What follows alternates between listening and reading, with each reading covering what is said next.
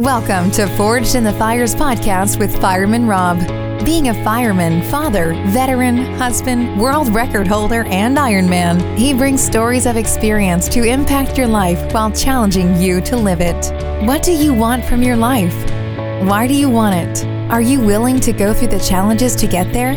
If you have the courage to take that first step, let this podcast be the catalyst to start your fire, while you bring the resilience to make it continue to burn. Our lives are made up of moments called right nows. So let's get started. Forged in the Fires podcast with your host, Fireman Rob, begins now.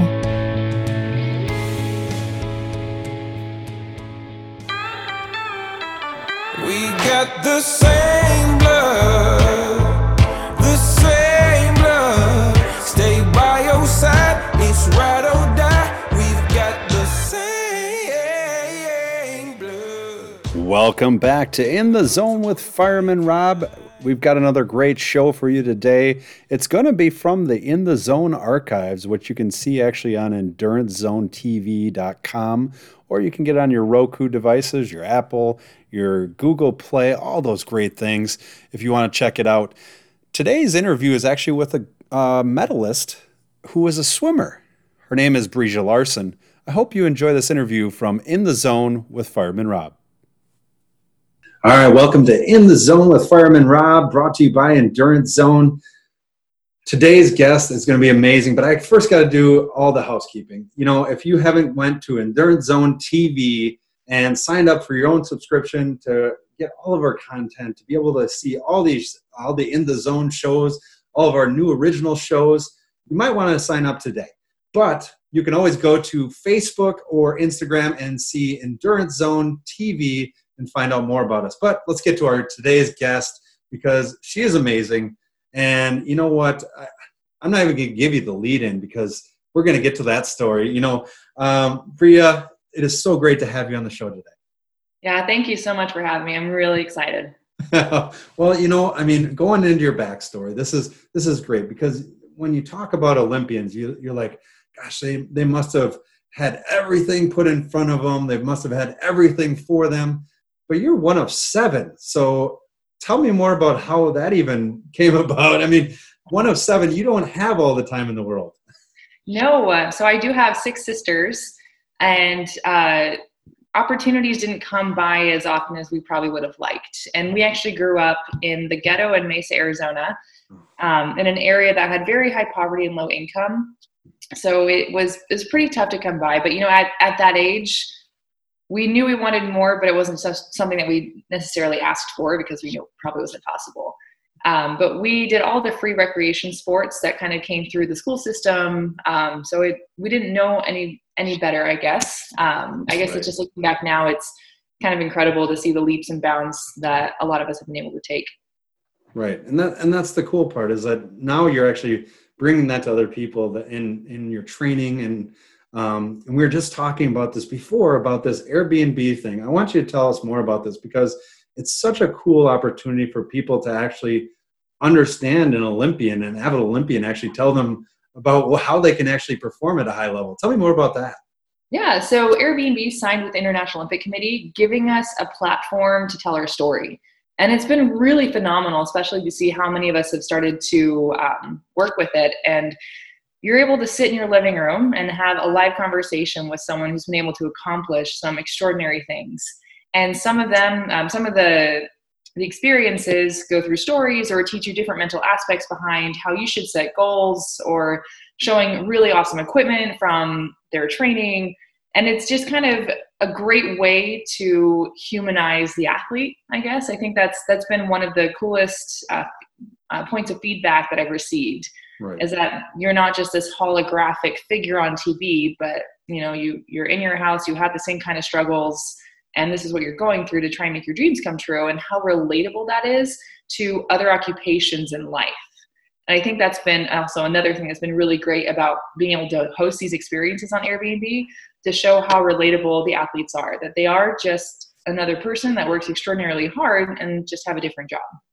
Well, the funny thing is that you may be relatable, but the medal that you have is not relatable to most people. You know, most of us have good silverware and and keys, but you have this thing that's called a gold medal that not a lot of people get to be able to wear. I mean, I made one when I was a kid out of like aluminum foil, but it's not the same thing. You were on a 4x100 medley relay. Tell me what it was like to be able to win a gold medal for the United States and be a part of a team that did that. That was probably the most patriotic I've ever felt. In my individual race in the 100 breaststroke, there was a kind of a glitch in the system and it kind of messed with the mental side of the race. But I knew going into the medley relay that everything had to be on point, that I had one job to do was to stick to my race plan, because my success would really help the team be successful in that. And that's what really matters behind it, that when you're on this team, you aren't just representing yourself. You're representing those 4 girls, you're representing your swim team, you're representing your family, your college team, your country, all the 8-year-old little kids screaming at the television, telling you to swim faster. That's who you're swimming for. And it's such a greater purpose than yourself. And so there's this strange adrenaline that I've never felt in any other circumstance when swimming on a relay, knowing that you have, and for me, I guess I swim for all those little 8-year-olds. That's awesome. That want to be in that position and realizing how special it is. But I do agree in the sense that coming by an Olympic gold medal is rare, but we really all have our own metaphorical Olympic gold medals per se. We all have that dream that seems objectively hard and we get intimidated by that goal. And some of us tend to shut it down and want to go another path. But I think it's those who are so motivated and almost obsessed with achieving it that find the creative solutions to making it happen. That's such a great statement. And it also speaks volumes that like you had your own individual race that didn't go well. Yeah. And you're at the Olympics and you're like, I didn't have the greatest race, but to have the mentality to come back and be a part of a team to create something bigger than yourself, that's huge. How did you reframe your mind after, because you got 6th, right, in the 100 breaststroke? Yeah. I mean, 6th in the world, not bad. I mean, come on, let's get real here. Yeah. That's better than the place that I took was on my couch. But how did you reframe your mind after that? Because you said there was a glitch in the system, but how did you reframe your mind to be able to go and say, that's done, I got to do this? I think a lot of it, honestly, back in 2012 at least, I had a lot of ignorant confidence and everything seemed very simple. And I think once you are rid of that ignorance and you are more aware of all the consequences that could happen between every action you take, gets more intimidating. But I think back then, and I try really hard now, is just trying to be very mindful and understand the situation for what it is. Our emotions tend to take over and start to analyze the situation to make it very complicated for us. But a lot of the time, if you learn how to have a conversation between your emotional side and your more realistic, objective side, your rational side, you can really have a conversation and understand how big the situation is and how important it and why it is important to remain calm. And so when looking at it, I was pretty devastated right when it happened. How it had happened is I dove in and I saw this big camera starting to race with us. And I got really excited thinking that the camera always follows the fastest person on TV. So I started racing the camera. And that was a very rookie move. I'd done so well at always sticking to my race plan every single time. And in the most important moment of my athletic career, I decided to change course and chase the camera, just thinking it was a brilliant idea. And I ran out of gas the last 10 meters. And when I realized that happened, I went into this mental turmoil in my mind, just thinking, I just lost Team USA medal. I was supposed to win. My coach is going to be embarrassed and ashamed that I didn't follow my race plan. Everyone who donated money to help fly my parents to London just wasted their money.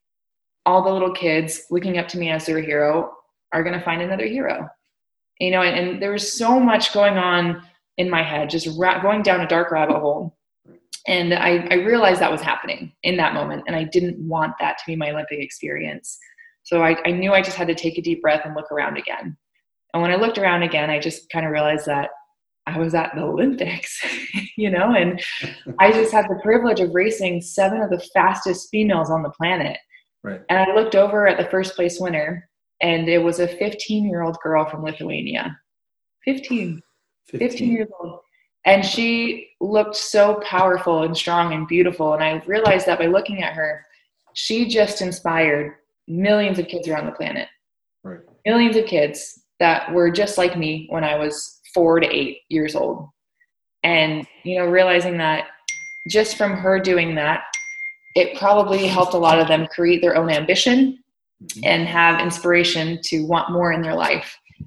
And just being part of that moment that just most likely changed their lives or changed the course of different paths around to millions around the world was so significant. And I realized how much bigger it was. That the Olympic Games, of course, there's a huge part about it with personal glory. All the hard work you put in, show the world what you have. And, the top 3 in the world will go on the podium and have that glory forever. But the more depth behind the games is how it can change lives, how it can inspire not only the children, but the adults watching as well, and being a small part of that and realizing that it really kind of solidified that special experience of being in the Olympic Games itself. And so having kind of realized that, moving on to the relay, I realized I had one more chance to, have that personal glory and still try to make a difference. That's amazing. That's, and that's the thing is that you look at the role models, and that's really what you're, talking about is the people from around the world. This isn't just like, I'm in Wisconsin. It's like, oh yeah, it's all around the world that are watching you do this, that are watching you, how you react, how you finish, how you treat other people in this moment. And it's so important. And, I was looking here, and you were a mentor for Olympians. So in other words, youth athletes that are coming up into the sport. And you see a lot of problems that arise from athletes that are younger, wanting to go for this next level, not understanding all the components that come into it. And I think you probably take that into the business and personal side of coaching that you do. What is that intangible? What would you say that intangible is that Olympians have that a normal person like myself or, a 15-year-old can take away and live in their life and actually be productive? Mm-hmm. I think a lot of it is creating a relationship with yourself, and first and foremost, being kind to yourself.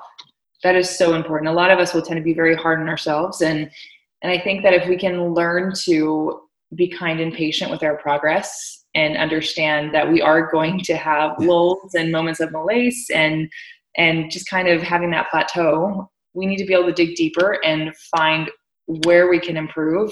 And even if it comes from the little details. I've just seen through having so many different teammates from so many different countries, just be able to find little ways to keep their improvement going. So, for instance, I had a teammate from Canada who probably had the best ability to swim quickly underwater. So we call them underwaters. She had some of the best underwaters in the world. And she ate McDonald's probably 5 times a week. McDonald's? 5 times a week? McDonald's, yes. It was okay, now you gotta clarify. I mean, it could be still McDonald's salads. Those are not the greatest for you, but burgers? She loved it. Yeah, she had the metabolism that you would never be able to tell. She was very fit, very lean, had some of the best underwaters in the world. So why should she fix her diet? Right. Why should she? And I think a lot of us will go into that. We realize that we're happy where we're at and just accept the fact that we're not going to get as good as that person over there. Instead of really looking into our own routines and seeing where we can improve and being brave enough to take that step.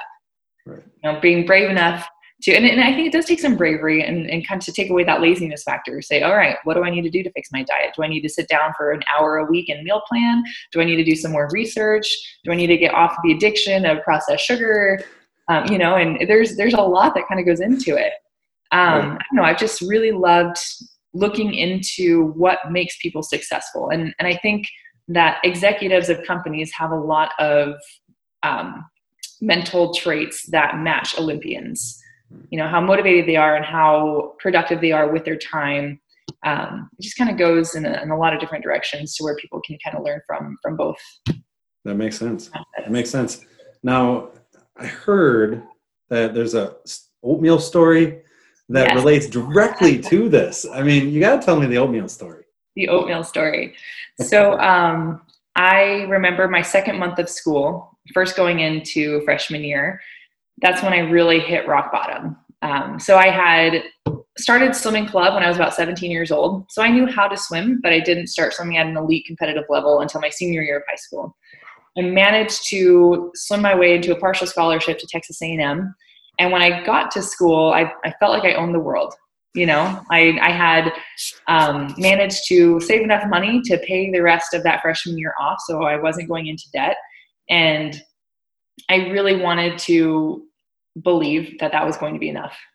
And I was just kind of falling apart in every direction. I wasn't really prepared for the academics, so I felt like I was drowning in my classes. I would oftentimes be asked to finish up a set in the diving well so that I wouldn't hold up the rest of my teammates. And I just would constantly have panic attacks because it was very difficult. And they told me to hold my breath for so long, I thought I was going to pass out and die. Now, no, I'm very dramatic. I'm extremely dramatic when it comes to swimming. So no, they would not allow us to go to that point. I think just the anxiety of it would bring me there a little quicker. Yeah. But there was one morning where I was just so completely exhausted that I sat down to eat a big bowl of oatmeal trying to recover. And I was so fatigued that I kept choking on my food. Like I was too tired to eat. And I never felt that pathetic before. So I went back to my dorm room and I tried to take a nap, but my muscles were twitching so hard that I couldn't sleep. So I text my mom this very sad, long, pathetic message that just said, "You might as well say your goodbyes now because I'm going to drown in the diving well today. They're going to send me there and I'm going to drown all the way to the bottom. They're not going to realize I'm gone and they're going to leave me there and I'll never see the daylight again." But so note the dramatics. But my mom saw this and just sent back a very simple phrase. And she just said, "Breeja, this is what it feels like to be a champion. How hard you're working, how tired you feel. This is what champions do." And that really hit me, you know, and I just began to think about all the different occupations, you know, what the firemen, the politicians, engineers, the parents, the grocery store clerks, every occupation has a champion. And those champions go to bed feeling absolutely exhausted, that they can't do one more thing that day to get better. And I wanted to be a champion. So I wanted to feel this way. It was just difficult because with my mentality that I had, I was just depressed. And so at that point, understanding that being this tired was a good thing, I just needed to learn how to shift my mindset to make it more durable. And that's when I really started looking into the mentality of things and realizing that the brain is just a group of mental muscles that need help, that need exercises to strengthen, to get you through the day, to bring up that motivation, that confidence, that decision-making ability, you know? Oh, totally. Wow. I'm ready. I'm ready. Now, you're training for the Olympics, correct? For swimming? I am. It is very spotty right now. Yeah. You may be training for the Olympics in your backyard. Yeah, that's essentially what it is. Yeah. Very difficult, but a large majority of us are in the same situation. So I think many of us are in a panic because we don't have that solid routine, that, you know, turning in 30 hours of working out a week. It's just not as possible. Right. And so that's frustrating. And so it's going to be really interesting to see how this is going to play out. Yeah. But again, I think that I've matured enough in the sense that I know how to handle it in a way. So one of my things I often tell, especially athletes, is they need to learn how to diversify their personal worth. Wow. So yeah, being able to see that you are more than just an athlete, and then finding out where your other passions lie and finding enough value in them that it's not going to destroy your entire world if something like the Olympics doesn't end up happening. Wow. I love that statement. And on that statement, you know, I have to thank you so much for being on the show today. And, you know, we would love to follow you and maybe even get an interview when you are actually at the Olympics. Oh, yeah. Going to win your own gold medal, yeah. Right? We'll do that. We'll do that. Cool. Maybe an interview from when you're standing on the podium. we'll just do a Zoom right there. You know, just hold on to, yeah. Hold on, I'm talking to Fireman Rob. Wait on the national anthem for 1 second. You say a quick hello. There you go. I like it. Well, we'll definitely have you back on because we want to hear your story again, and you're such an inspiration. Breeja Larson, thank you so much for being on the show. Where can people find out more about you? So all of my social media handles are just Breeja Larson. Pretty easy. I've got a weird name, so I can put it on everything. If anyone is ever interested in taking the workshop to create their own Olympian mindset, please reach out on LinkedIn. I absolutely love hosting these. I've done it for a lot of really great companies like Accenture, Capital One, Google, a lot of really great teams. So it's helped a lot of people, and I enjoy doing them, and I think it makes a really big difference. That's fantastic. And it's also supporting dreams of Olympians and like yourself to be able to have that opportunity to represent the United States in the Olympics. I mean, just amazing. So we wish you the best of luck. We know that you don't need our luck, that you'll do great, and we will definitely talk to you again. Thank you so much. Thanks so much. I hope you enjoyed that episode of In the Zone with Fireman Rob with Breeja Larson, Olympic swimmer. Just a fantastic story. Thanks again for joining us on Forged in the Fires with Fireman Rob. Remember, your strength is in your passion. Talk to you next time. Thanks for listening and supporting the Forged in the Fires podcast with Fireman Rob. Remember, don't forget to like and subscribe to this podcast, and please share this episode with a friend or family. To find out more about Fireman Rob or reach out about a question, go to www.firemanrob.com. Until next time, live your life forged in the fires.